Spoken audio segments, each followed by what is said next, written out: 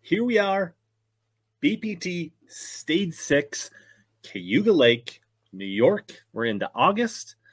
Should be quite the event. Let's talk about fancy fishing and a few other things to maybe watch out for that might be making this an interesting event for you to follow, whether you play fancy fishing or not.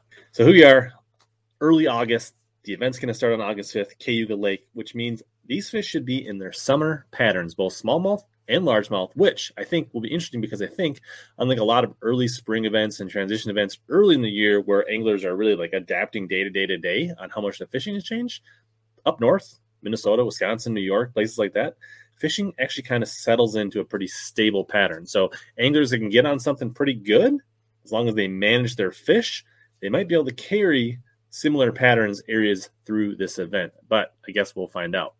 Now, Cayuga definitely has giant smallmouth. Actually, the state record was there this spring, 8.5-pound smallmouth just caught for New York.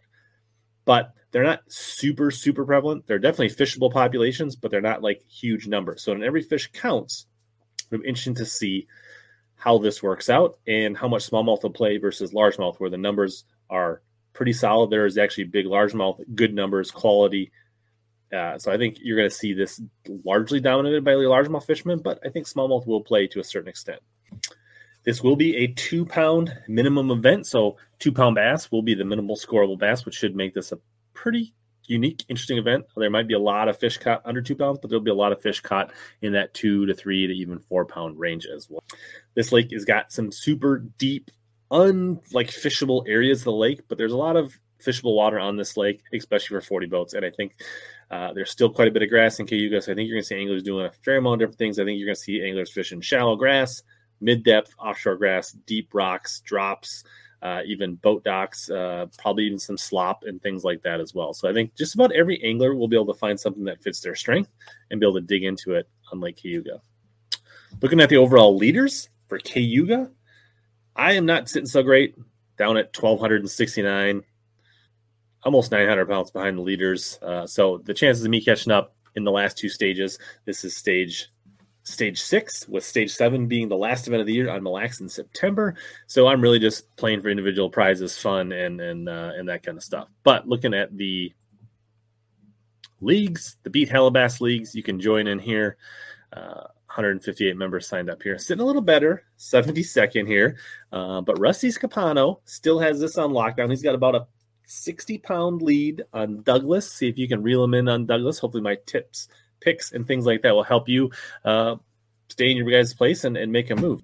Just a reminder, winners for all season long 3 games in fancy fishing in the Beat Hellabass group are eligible to win some Super K Swim Jig gift cards. So that's what's on the line. Bopping over to the predictor game, 11 wins, actually sitting a little better, much better position overall here. And then if we look at the Beat Hellabass League, which you can still join, links in the description down below if you want to join the Beat Hellabass group. I'll have all that down below. But Billy Johnson holding it down with 20 wins here. And David Meyer, though, and Mike Jackson just 1 win back, and Wyatt 2 wins back. So with 2 events left, several people still in the mix to win some Super K swim jigs. If you can't wait that long, you already think you guys can catch them, and you just want to get yourself some made in the USA, high quality swim jigs, hand-tied, custom colors, whatever you want, you can use the code on the screen right here, Hellabass15, and get yourself some. Links down in the description if you want to find the Super K website, but highly recommend checking them out.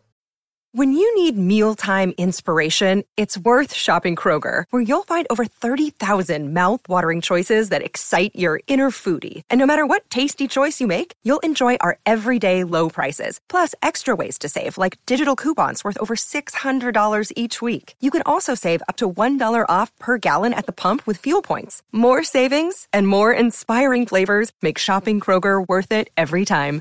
Kroger, fresh for everyone. Fuel restrictions apply. Good people, and thanks for supporting this game, our channel, and our contests. Now let's get over and see who I picked for the BPT. So I think Jacob Wheeler, he's kind of a no-brainer. You almost have to pick him every week regardless of where they go. Brian Thrift, I think his experience on Champlain will serve him well on Cayuga. There are definitely some things about Champlain that translate to Cayuga. Avina, New Jersey guy, plenty of experience in the Northeast. He should have a very good event. Fletcher Shryock, I think, a shallow angler. I think he's going to be able to find some really good opportunities throwing frog in, flipping, and things like that. So I think this will set up really good for him. And then as a below 40 pick, I like Ish for the same reason I like Fletcher Shryock. Ish Moreau should be good. He had some experience back here when the Elite Series came to Cayuga, so I think he should be a solid pick. Now let's hop over to bucket group B. Jordan Lee also almost won an Elite Series event on Cayuga. Got nipped out by Kevin Van Dam one time, so he's got a second here. He's got some success. Speaking of Kevin Van Dam, Northern Angler, should be a really good pick here. Randall Tharp having an exceptionally good year on the Every Fish Counts method, and also has Elite Series experience here. Mark Daniels Jr., I just kind of gut pick here. I think he has kind of got found his way, and I think he pretty much catches him everywhere he goes. And then my below 40 pick, I like James Elam. Up and coming, doing well. I just think he's got a good track record, and I think he's going to do well here. Tiebreaker question. What is the winning weight on the final day for the top angler going to be? I'm going big. I think it's going to be over 50 pounds. I'm going 51 pounds, 9 ounces. I think they're going to really catch them pretty solid in this event. Now moving over to the predictor. Junior picks. I tried to go in here and edit the picks, but the website is actually not working right now. Surprised MLF website isn't working. So hopefully it works and you get a chance to get your picks in. I can't tell you who the options were anymore, but for the first question, highest finisher. So which winner of a winning event all this year will be the highest finisher? And I like DC, Dustin Cannell, for that. Newcomers, I think Clavion Johns, he's a big frog guy, and I think he's going to find some sneaky frog stuff, and he's going to catch some good bags fishing a frog here.